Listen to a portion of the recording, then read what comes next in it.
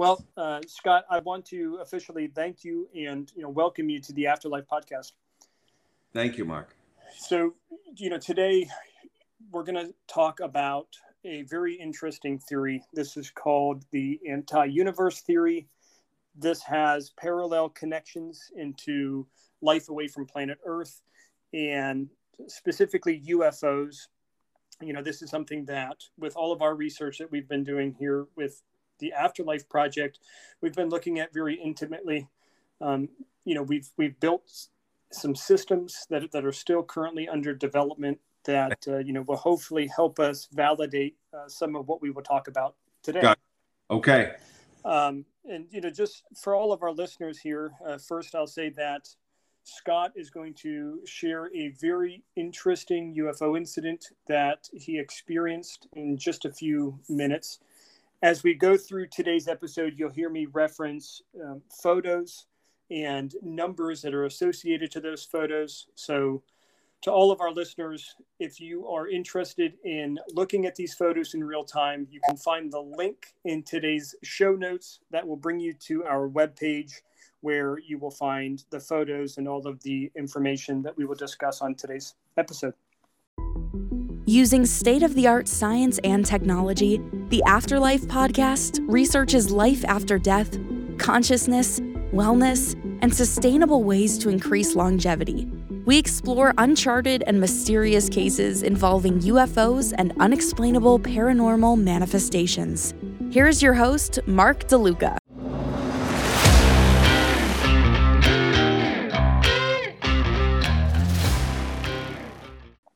So before we dive into this UFO incident that you experienced, Scott, I'd like to go back and just talk about a few parameters that revolve around your upbringing, if that's okay.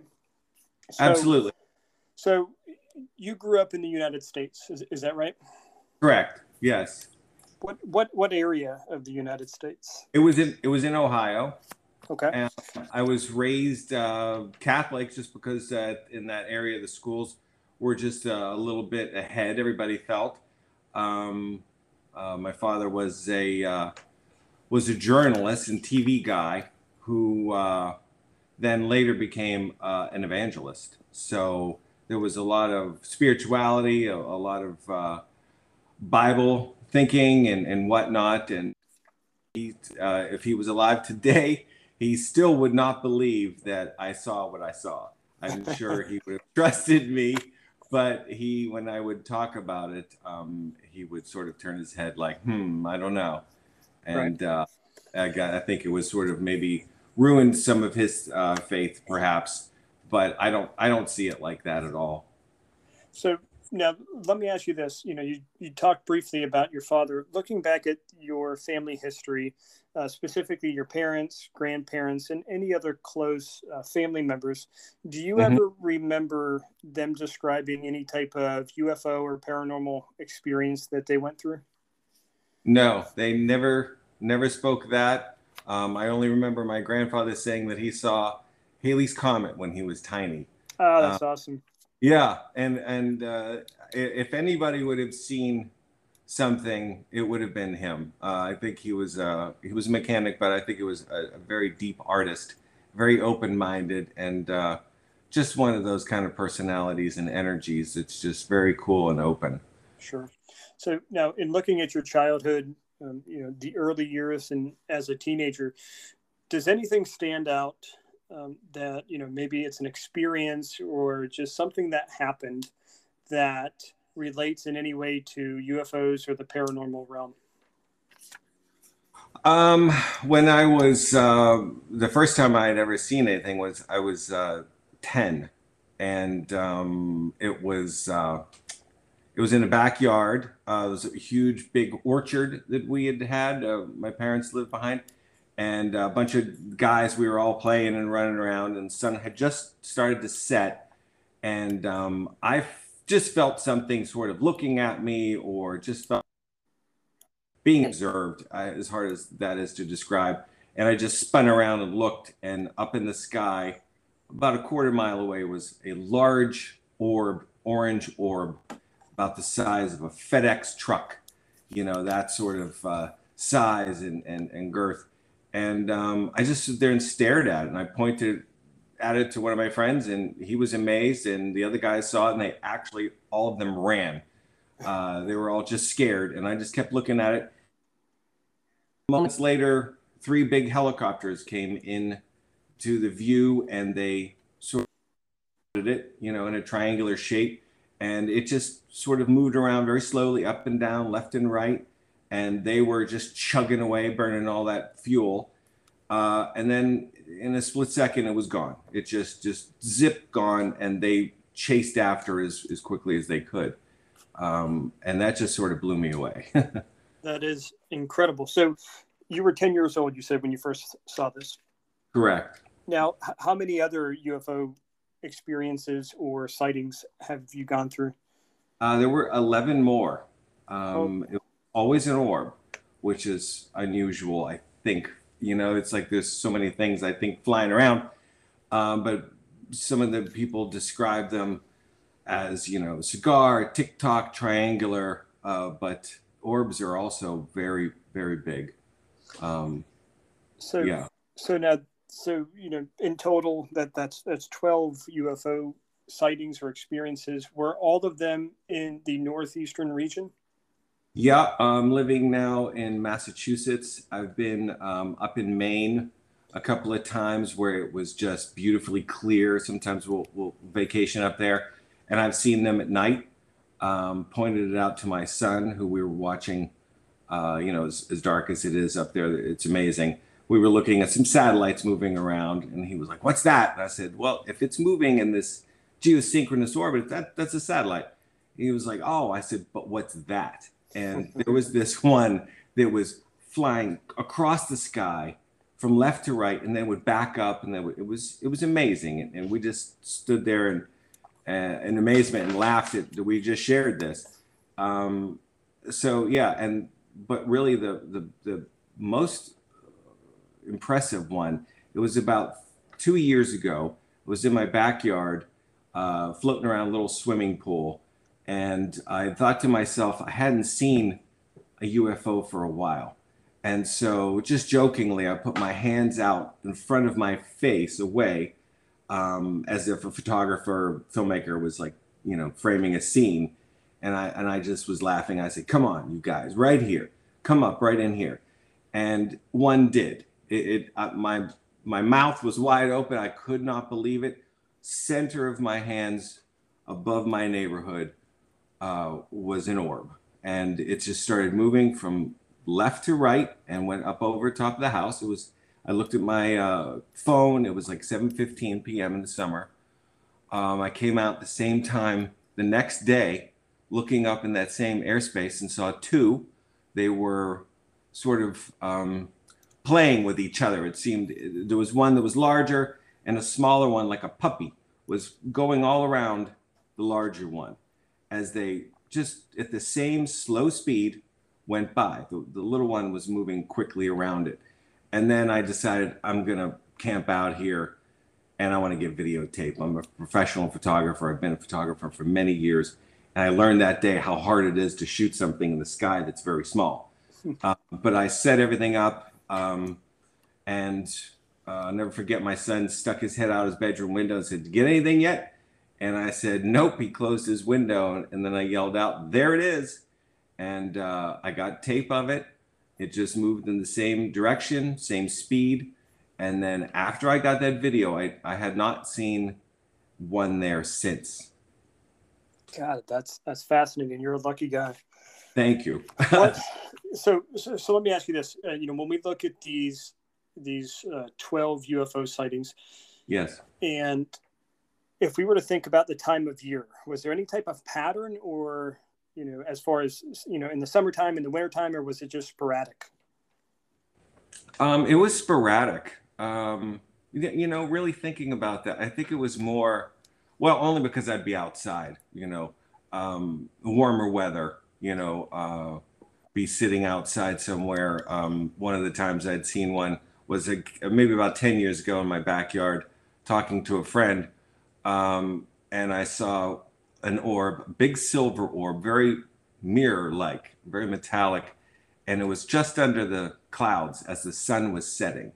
So it just almost matched the look of the clouds in the sky. But with my eyes, because of a photographer and my martial arts training and all this other stuff that I do, I'm just in tune to anything that moves around or seems to, I don't know, be looking.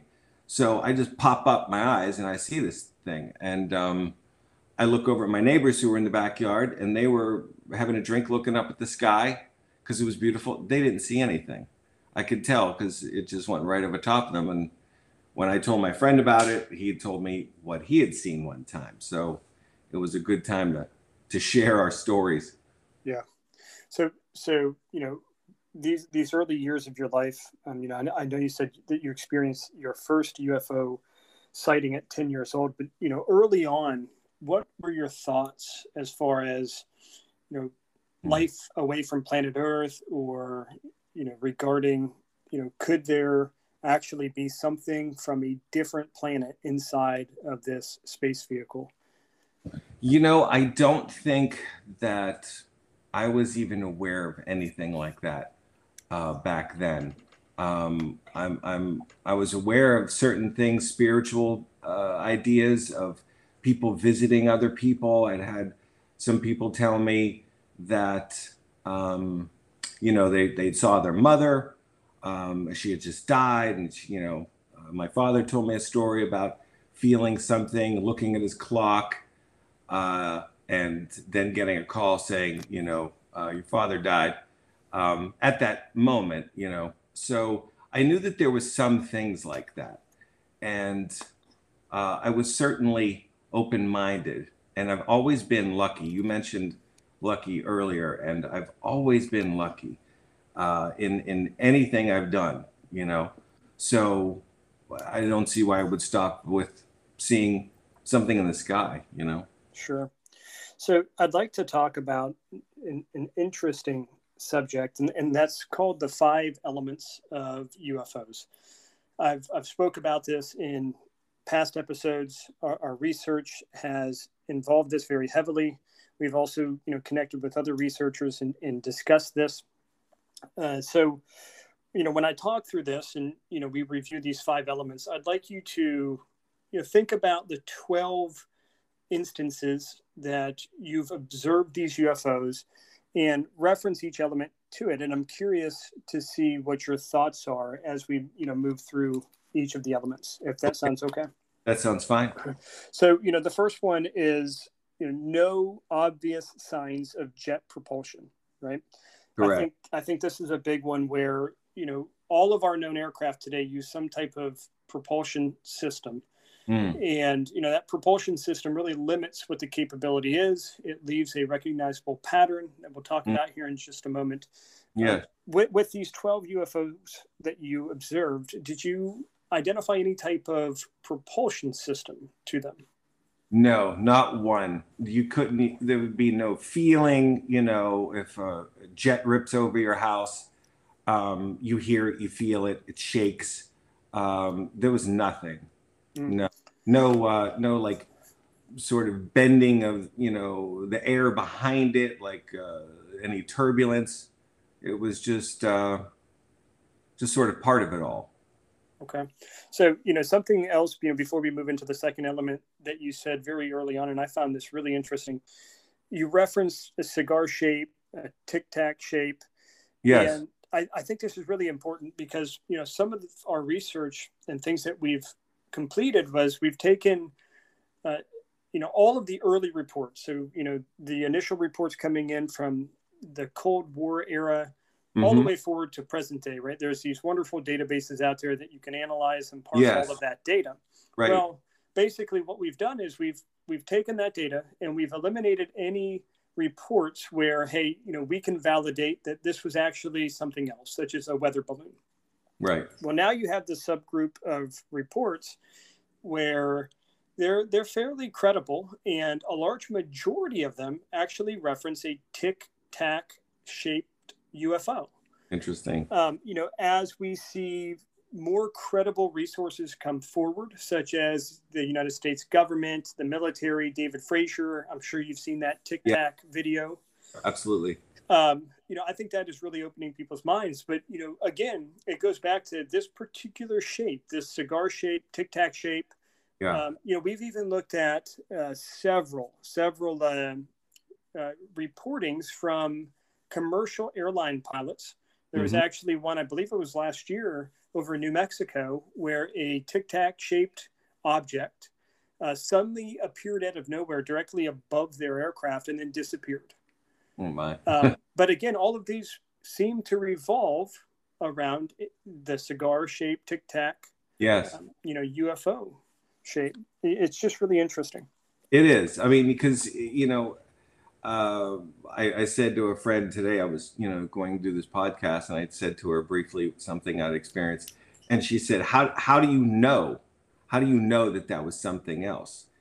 And it's hard to answer that, if you see a Tic Tac shape. But my answer to her was, you kind of feel it.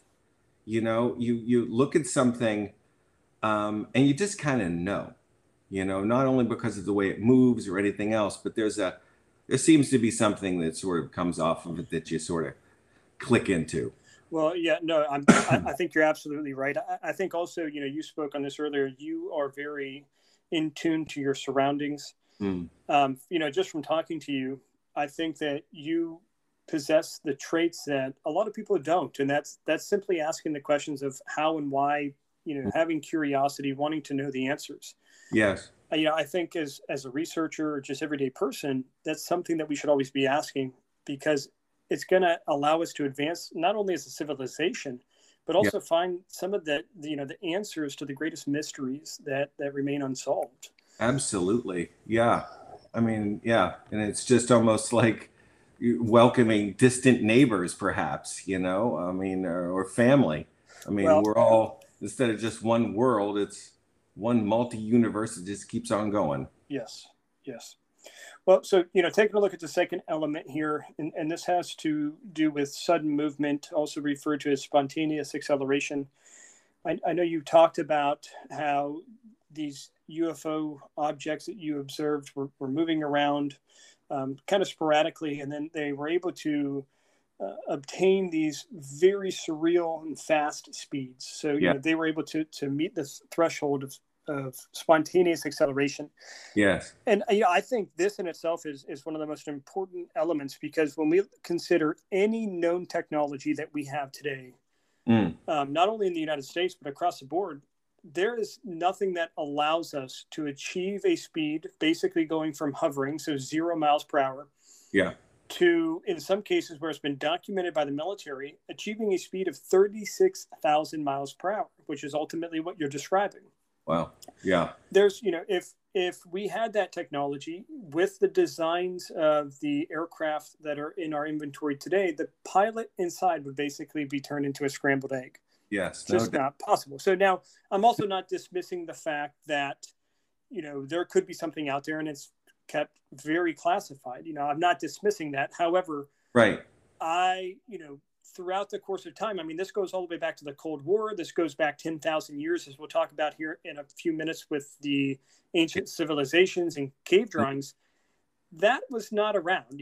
You know what I mean? It's just, we weren't even flying as human beings that far back. So that's how I don't believe that is related. I agree. I think likely what is happening is, it's a good mix of misinformation. It's a mix of governments conducting intelligence gathering, but then it's surreal events that have to actually do with UFOs and life away from planet Earth. Yeah, exactly. And that's really, really scary to just regular folks. And I can imagine how scary it is for a government, it's constantly battling defense and fear and whatnot, So moving on to the third element, this is hypervelocity signatures. You spoke about this a little bit before with, where you did not hear any type of sound whatsoever emitting from this UFO, especially when it traveled at very fast speeds. So, I think it's really important for our listeners to understand if an object based upon our current knowledge today, were to travel from 0 to 36,000 miles per hour, it's going to leave some type of sonic boom. It's going to leave vapor trails, and you observed none of that, correct? Correct. Nothing at all. Trees didn't move, nothing. And the helicopters, when I had seen that one move so quickly, they just took off, and I think they were Chinooks, and as good as they are, they were so slow coming out of the gate and just chugging away. The ground was shaking, everything. And I don't think I would love to just talk to some of those pilots, and say, what the heck was that, you guys? Well, you bring up, the element of what we would imagine the United States military pursuing this object. That's a whole different paradigm to where, now we know whatever this object was, which, again, based upon some of the elements we're describing, is not of this world, based upon our current knowledge. So, that there tells us that it's something that they were tracking or trying to learn about. There's other reports like you're describing where an entire town, I believe this happened in Texas, where it observed a UFO, and then directly behind the UFO was a whole trail of Chinooks and fighter jets pursuing this object. Yeah. And what's fascinating about this particular one, because we briefly looked into it, the citizens, started to, basically talk more and more about this incident. The military there, or the government, tried to squash it, and it became at the time national news. And it actually turned out in the end that the military and the United States government actually tried to cover it up. Wow. And say, no, we were not there that night. Well, then later on, when they pulled the logs, it showed, well, wait a minute, you were there. Yeah, you were there. What were you doing? Yeah. That's really interesting. And, that kind of goes into the next part here, the fourth element, where we see that these very credible UFO reportings have some type of cloaking technology that allows them to avoid radar detection. I see. I think that's really interesting because we see a lot of these reports come in, especially like the one I'm talking about in Texas, likely the incident that you went through where you observed this UFO, Chinooks chasing it. There's going to be some type of radar trail, again, based on the technology that we have. Yeah. As we've seen with the David Fraser videos, this particular UFO, the Tic Tac shaped object, was actually jamming the radar. Wow. Yeah. And, for our listeners to understand how big of a deal that is an act of war, right? So, no, yeah. And it's, so the chances of it being another country, could it be? Sure. Definitely for intelligence gathering, but in Fraser's video, I don't believe that was the case. But my question becomes, how in the world are they able to cloak and jam or remain undetected from all types of radar systems that we have? Yeah. Yeah. What a great defense. You'd be visible, but invisible at the same time. So you really couldn't be shot at, and if they have that technology, you just worry about what they might have if we did attack them. Yes. Technology, I don't care who you are or what you are, it always sort of leads to weaponry because, self-defense. So I have not heard you describe this last element, but I'm curious to see or to get your thought on this. And so the final element has to do with transmedium transportation. So basically going from flying in the air to then having the ability to immediately dive into the water and, navigate the water space. This has been detected and observed again around the time frame of the David Fraser videos. Yes. And it was actually identified on the USS Princeton, which had tracked two vessels moving underwater at 70 knots. Wow. Again, I just want to put that into perspective to all of our listeners. The reason why that's so impressive is because that is 2 times faster than our nuclear submarines. Wow. So, in any of your incidents, did you ever observe any type of transmedium travel?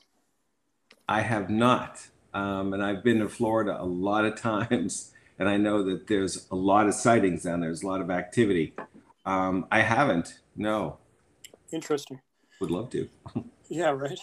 All right, so I'd like to kind of pivot here and talk about an interesting subject, and I'm going to reference a couple of the photos. Again, just for our listeners, if you're interested in looking at these photos in real time, the link is in today's show notes. That'll take you to our webpage where you can check them out. With this next discussion, I'd like to go back in time to around the era of the Cold War. And the reason I want to talk about this is because it leads into some of the first mass reportings of UFOs, but it also starts the process of where the United States started a campaign revolving around misinformation and discrediting UFOs. Okay. And, that ultimately has led us to where we are today. So again, going back to the Cold War time, if we reference photo number 4, yep. This is basically a form that was developed by the United States government specifically to be used by the Air Force. This was a reporting form for anybody that had observed a UFO or unidentified flying object at the time. Yeah. So, what's interesting here is during this time frame, we see a very large number. I'm talking about a huge number of UFO reportings. Wow. Now, at this same time, though, and which kind of muddies the water a little bit, if we reference photo number 2, we had both the United States military and other government agencies outside of the United States trying to develop flying technology that resembled a UFO. So basically a circular shape. Yeah. Photo number 2 here, this is really interesting because this is actually one designed and developed by the U.S. Yeah. Classic saucer. Yeah. Yeah. Right. So photo 3 actually breaks apart and shows the schematics. And, this is really interesting. And, it goes into what you and I were just talking about where, again, based upon our technology. So looking at this is a propulsion system in its most basic form. We can see it has an exhaust duct as well as several other parts here. But this is going to leave, if let's just say this was able to fly very effectively, some type of signature.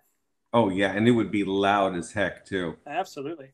Well, interestingly enough, with this particular, we'll call it a UFO design, this was only able to actually fly no more than 3 feet off the ground. So to, the people that described this and the people that attempted to fly this described it as if you bounced a basketball and how it just kind of went wherever it wanted to go. That's kind of how this operated. Yeah, that makes sense. And they got that photograph just in the time so it would appear like, oh, he's going up to the right there, but he was going to just come back down. I bring this up though because if we look at the Cold War era, the United States and the world was in panic because of the Cold War. Sure. Basically, at this time, the United States started to get this very large volume of UFO reports. And the concern was that if those reports made it out to the public domain, the world would go into overdrive as far as panic and disarray. Sure. So this is actually documented where they developed a plan to receive, process, and disseminate the UFO information, and also to do it in such a way where it discredits and provides some type of misinformation tactic. Interesting. Now, the reason why that's really important is because we still see that today, right? Sure. When we hear, I've spoken to so many different people, all the way up to nuclear scientists, and they've experienced things, they have beliefs, yet a lot of people are very wary on coming forth and bringing their story to the public because of that stigma. Oh yeah, absolutely.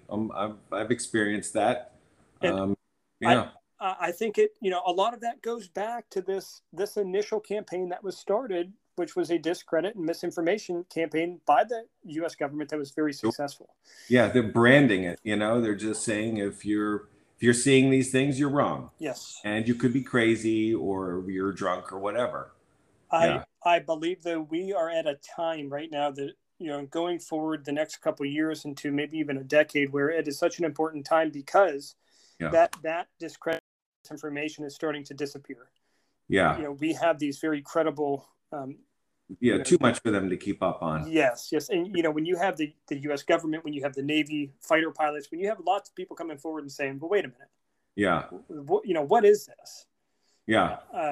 It's definitely going to start to bring some attention. And as a matter of fact, interestingly enough, I forget the new name that they've created for this, but the U.S. government just created another task force to research this type of incident. That's great. Yeah, hopefully they, actually just go ahead and do that, straight out without the discrediting. It's like what you're doing is using science not to say this is wrong or you were wrong. You're trying to prove that they were right. Well, and I think when again, you have to rely on facts, right? Mm-hmm. The data and everything that we've looked at up to this point, I can sit here today and say as a researcher that there is something there. There's something much bigger going on. Yeah. There's something that warrants research and analysis to a greater extent. Yeah. I believe that we need to use, opinion to help guide us, to the answers, but we have to be very careful when it comes to non-factual information. Sure. Yeah. Emotion can't be a part of it, or fear. Yes. Yeah. So, referencing photo 1 here, this was an interesting photo obtained July 1952. This was a amateur photographer that actually captured this in New Jersey. Does this in any way look like something that you've seen? No, I'm an orb guy. Mm-hmm. I have not seen that shape. Mine are always the orbs either red glowing, I think, when they're alarmed, and other times, sort of like a mirror moving through. If they were through dark clouds, they'd be dark. And when they came out into the open, if it was cloudy, they would be cloudy looking, but I'll keep a sharp eye out for it. Right. Something else that I find really, really interesting is that, if we look back to ancient civilizations, right? I'm going to reference photo number 6. This particular photo is actually a cave painting from roughly around 10,000 years ago, Great. Depicting some type of alien life. So this was actually recovered out of a cave in India. If we look at the photo on the left here, this one's a little hard to identify, but your imagination can run wild with what this could be. Sure. Yeah. Some researchers and scientists say that, well, this very well looks like some type of UFO that is sitting on 3 legs. Mm-hmm. So that one's a little iffy, right? I'm not too sure what that could be, but the one on the right is almost, you can't deny that one. Yeah, exactly. The grouping, the shape, yes, the idea that they're not wearing, any clothes that would be a fur or something. Yes. Very interesting. And in that little group. Yes. And, to put this photo in perspective, this is actually really tall, right? So, the photo makes it look small, but the one on the right is actually very big. I see. So when you look at this closer, you can obviously tell that this is some type of humanoid shape. Yeah. Interestingly enough, though, their heads are much bigger. For sure. And, that seems to be a common trend when you go back and look at ancient civilizations where, you have this humanoid body, but the head is always large. Mm-hmm. You can even see the arms look very long. They're at their sides, long torso. Yeah, I know that it's a wide angle lens shooting down, but nonetheless, the scale is there. Something I find really interesting is this, looking at ancient civilization and, what we can learn from them, right? This only goes back 10,000 years. That is not that far back if you look at the big picture, sure. Right? I don't know if you've ever researched this or, read anything about this, but have you ever heard of a underground city called Daring Ku? I have not. So So Derinkuyu is this underground city that was actually discovered in Turkey. For our listeners, it's spelled Derinkuyu.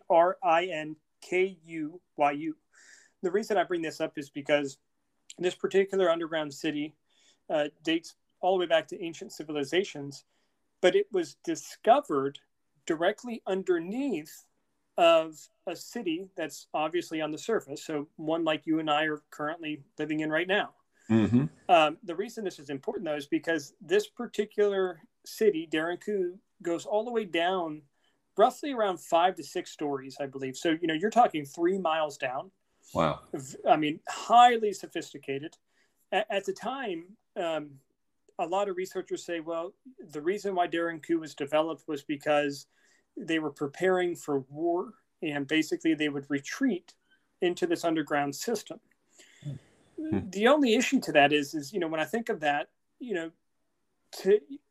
even when you span back to all of our records that we have, when we're engaged in war or other countries are engaged in war, to this day with our technology that is, far more advanced than it likely was back then. Sure. We never build underground cities, right? No. So when I think about, building a very large underground city, that would obviously take a very long time to do.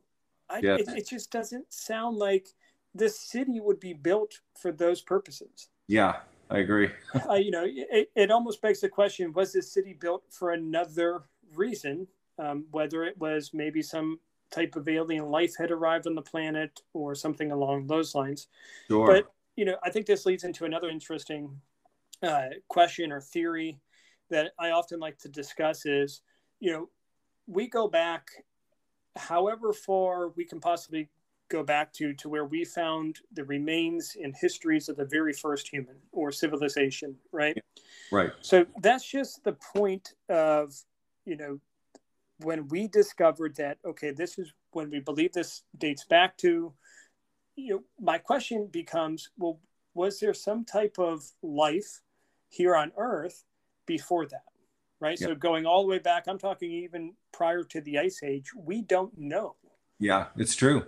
And that's why I really believe that, exploring these uncharted caves or these uncharted areas to look for these ancient civilizations can really, guide us in, a direction like we see here. Yeah, it's funny. I've always thought about this, drawing a correlation between, back in these 10,000 years ago, was it the artist who knew how to make these paints and people there trusted him or her to be the one to tell the story? So was it the artist who saw these things and did that? Or was it somebody who came running over and said, whatever their name would be, you have to draw this out? Yes. A witness, his nose was longer. No, okay, yeah, that's it. Yeah. And it's always the artists who are telling the story. So if you watch, of course, Ancient Aliens, we love that show. There's these ancient, old-time painters, the classic painters, where they're putting little flying UFOs and whatnot, people pointing at them, again, telling the story. And then I think about maybe the aliens a long time ago leaving their artwork here, where we see things like the pyramids, where we can't figure out how did they possibly do this, or some of the carvings that are an entire church out of just one piece of stone. It's like, it's almost like they did their artwork here and they left, so through art and science, I feel like we could make some connection. Well, something that I always like to analyze and put in perspective for myself is to consider this. There's over 100 billion galaxies, 100 billion stars in our own, right? We're one planet with 7.7 billion people. You can't tell me that we're just the lucky planet and that there's not life somewhere else out there. Right. No doubt. Yes. And so if you think about how hard just logic. Try, yeah. Yes. No, I mean, it really is, right? I mean, it's, to think about this, this thought process absolutely fascinates me, but it's, if you think about how hard that we think about and try to, to make it to other planets and try to research, hey, is there life somewhere else out there? You can't tell me that if there's another planet with life out there, that they're not doing the same exact thing. Doing the same thing. They're curious, Yes. And I imagine we appear like the Amazon to them. We've never seen a man before. I would think so. Yeah. And for all we know, they could be much more advanced than we are here on Earth. Yeah. For sure. Well, so, something I want to get, your opinion and thoughts on is this theory that we're researching and taking a look at. And this is called the anti-universe theory. So, basically to explain this in a relatively simple form, the anti-universe theory basically states that there's another parallel universe, just like the one that we're familiar with. Mm-hmm. Yet this parallel universe mirrors our own, only everything is basically flipped upside down and goes backward. Right? So, this sounds a little, a little wacky at first, but what's really interesting here is that science and technology actually stands behind this theory. And I'll explain how here in just a moment. But, at the core of this theory, everything starts with the Big Bang, right? All of us are familiar with the Big Bang. Sure, yes. Basically, the conventional account of the Big Bang says that a single universe or cosmos was created, right? Well, with the anti-universe theory, and let me just tell you this. I'm going to reference photo number 5 as I talk about this. It puts it in perspective. Yes. So the yellow dotted line is the Big Bang. Gotcha. We're going to say that the universe on the right is the one we're familiar with. Mm-hmm. So basically what the anti-universe theory states is that at the time of the Big Bang, the particles that we're familiar with were projected forward into the universe, again, that belongs in our space. So the one on the right.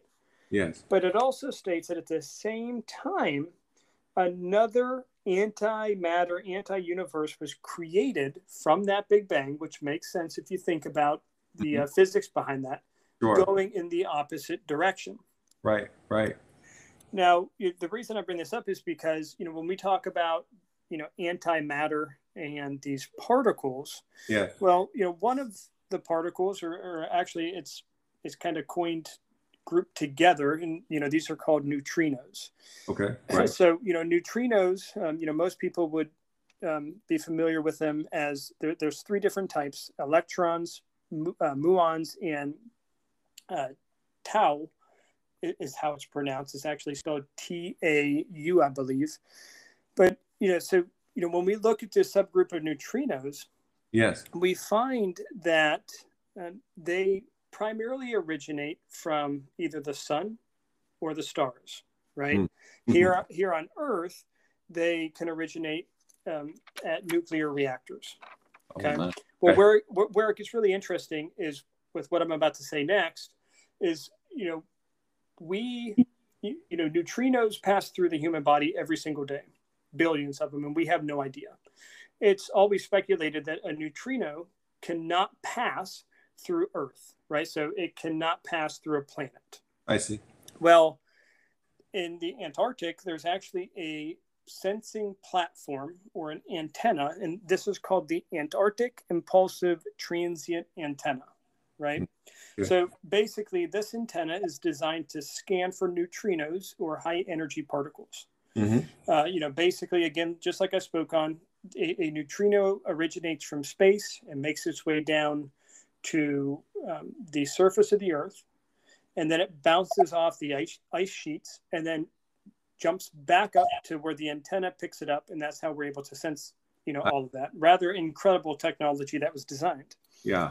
Well, where this becomes really interesting is that on several different occasions, this antenna detected these high energy particles originating from the ground, right? So we can, this antenna, the sensing platform can detect if something is coming from space and bounces off of the ice sheet, because it's going to have a different, signature than if it just simply originates from the core of the Earth. Gotcha. Yeah. So, when researchers and scientists took a look at this, the only possible answer that makes sense is that, when we consider the anti-universe theory and, we take a neutrino, right. Well, again, we have these neutrinos in our universe today.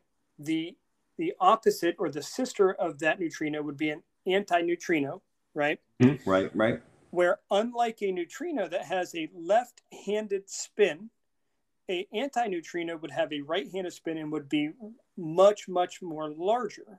Wow. And there's some other characteristics around that, but the reason I bring that up is because based upon those anti-neutrino characteristics, it would allow the anti-neutrino to actually travel and traverse through a planet. Wow. Again, these are being detected by the antenna that is located in the Antarctic. Yeah. Numerous different occasions. Yeah, its intention was only one way, I imagine. This must have been a big surprise. Well, when you think about this theory, and I know that's, it's very hard to explain, likely very hard, to understand. I hope I explained that, no, you simple did, terms. But, totally. when you think about that, again, the physics makes sense. But the reason why that's important is because when you think about the time frames, right, and how, we see all of these ancient civilizations documenting some type of alien life, UFOs, whatever it may be. Right. The time frame almost lines up with the anti-universe theory that would therefore make all of that possible. Wow. What are your thoughts? It's fantastic. So that's what makes it so credible for me, because you're already in this, realm of UFOs and everything else. It makes sense. I mean, I totally adhere to the concept of the yin and yang. I even have that tattooed on me to remind me of balance.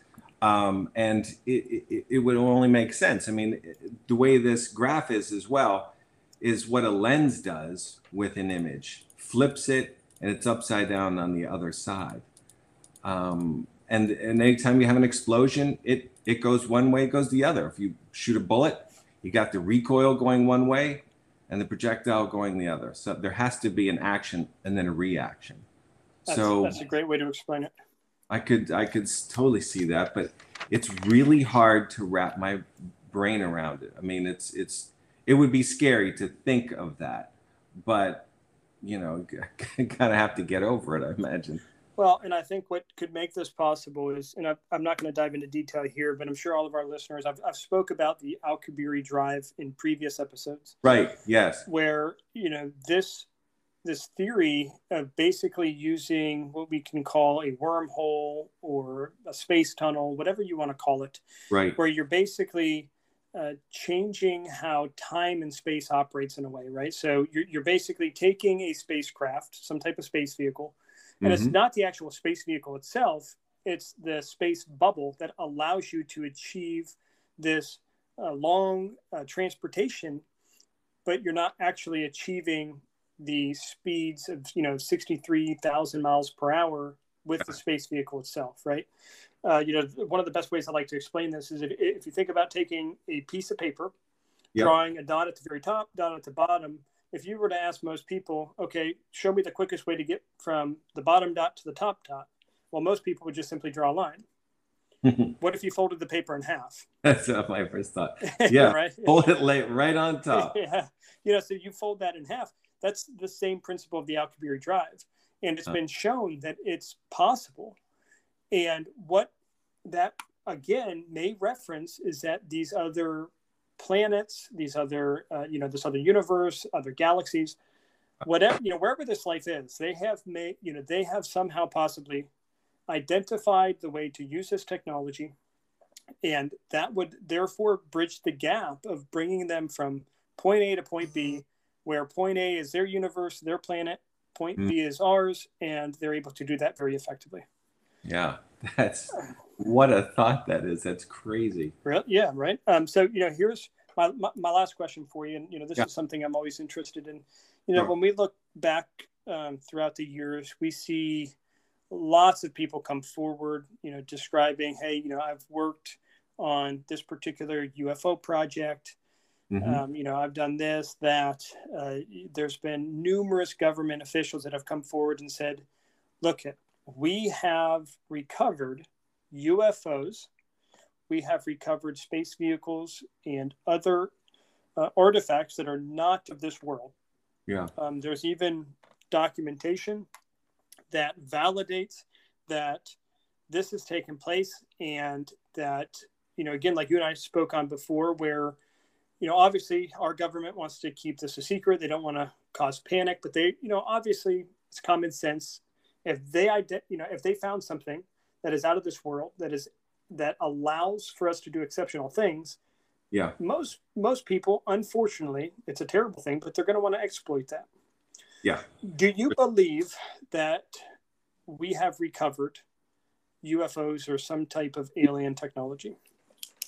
I do.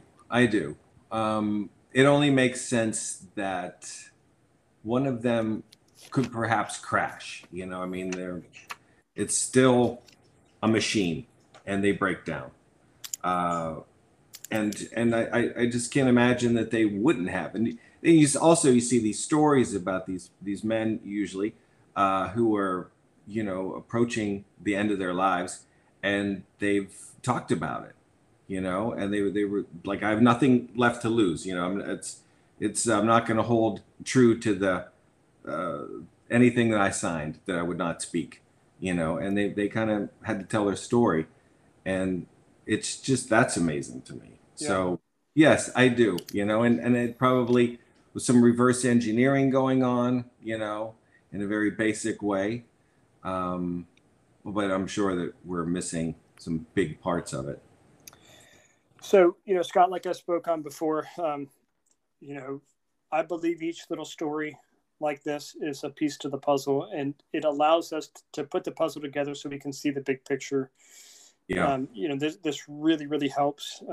Not only talking about it with our research, but, I can tell you personally that from past episodes where we've had people on talking about certain things, yeah, it basically, gives them a comfortable feeling where they then can come forward and tell their story, which again is another piece to the puzzle that will help the big picture. Yes, for sure. No, and I feel that way. I feel happy to have shared this, especially with this forum. It's just great. Yeah. Yeah. So, absolutely, I'd like for us to, stay in contact. Likely we'll have some comments, feedback come into us about this, and I'd like to provide those over to you. Absolutely. Also, as we move forward, I've just joined a space exploration project called Thor, where we are researching deep space exploration, and specifically what it looks like to travel toward Mars, not necessarily to colonize, but to use it as a stepping stone. Yeah. So this is a legitimate project that is being spun up or has been created, I should say. So as we go through that, absolutely, let's stay in contact. I'd love to talk about it with you, get your opinions, and who knows, maybe we'll discover something that is very out of this world, right? Yeah, no doubt. And I hope I have my camera with me, and I'm next to you somewhere. Right. Well, Scott, and I'll close it out by saying this: if wherever in your area, we hopefully have some research planned in the Northeast area with some different things. Again, our primary focus is using science and tech to validate that there's either life after death or there's not. UFOs are real or they're not, and what does life away from planet Earth look like? We've opened up many different channels to explore this overarching topic, and I would absolutely love to have you come out and explore some of that with us one time. Absolutely, it would be my pleasure. I'm looking forward to it. Awesome. Well, Scott, again, thank you for joining us. You're very welcome, Mark. Thank you so much.